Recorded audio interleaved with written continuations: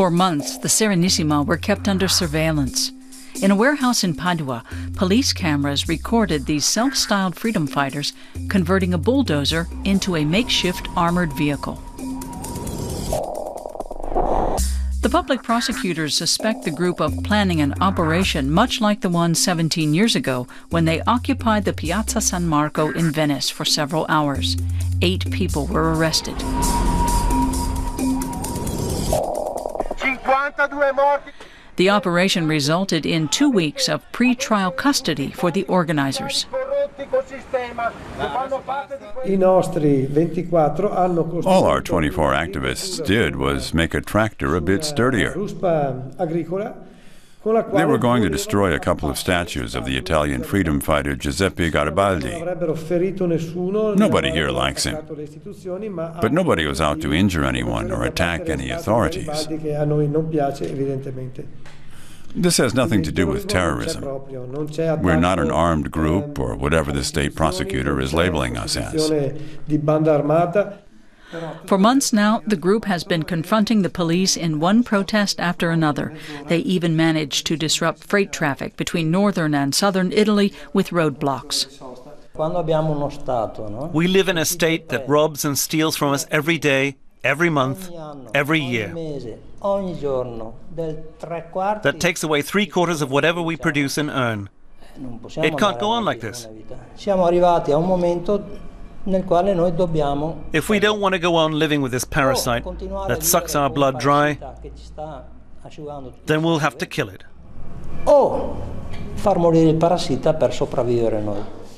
The self-described separatists invoke the historical Republic of Venice, for centuries a commercial and military power in the eastern Mediterranean.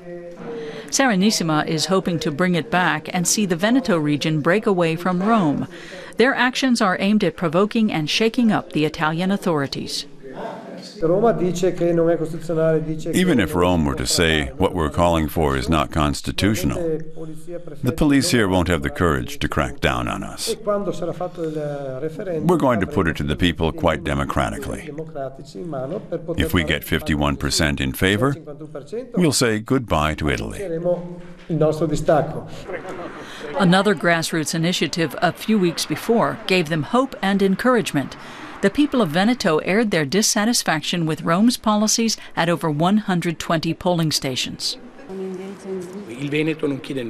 After 5 years of economic crisis, we don't expect anything more from Italy. We're just trying to save ourselves from certain ruin. Under the present circumstances, there are hardly any Venetians left who don't want to break away. That's because of the miserable economic conditions. The economy isn't working anymore. The tax system is oppressive, and the justice system is failing to provide security for the citizens.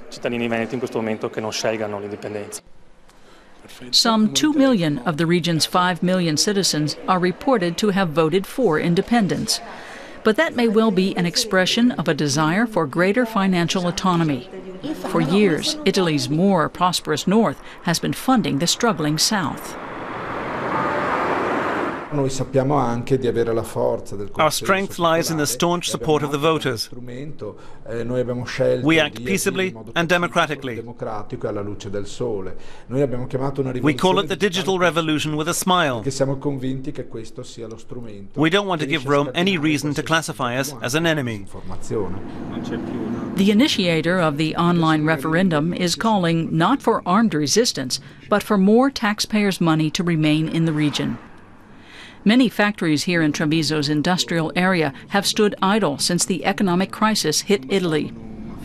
Gianluca Bassato says that last year alone, 32 troubled business owners in Veneto committed suicide. Many Venetians see the separatist movement as an ideal platform for drawing attention to the region's problems.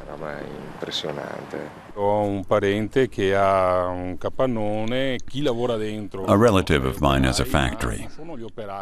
He says his workers are not just employees, they're good friends, like members of the family. If you can't pay their wages anymore, if you can't feed your family anymore, then you can't show yourself in public, because it'd be an enormous loss of face. Thousands of small businesses in the region have closed their doors in the past 5 years.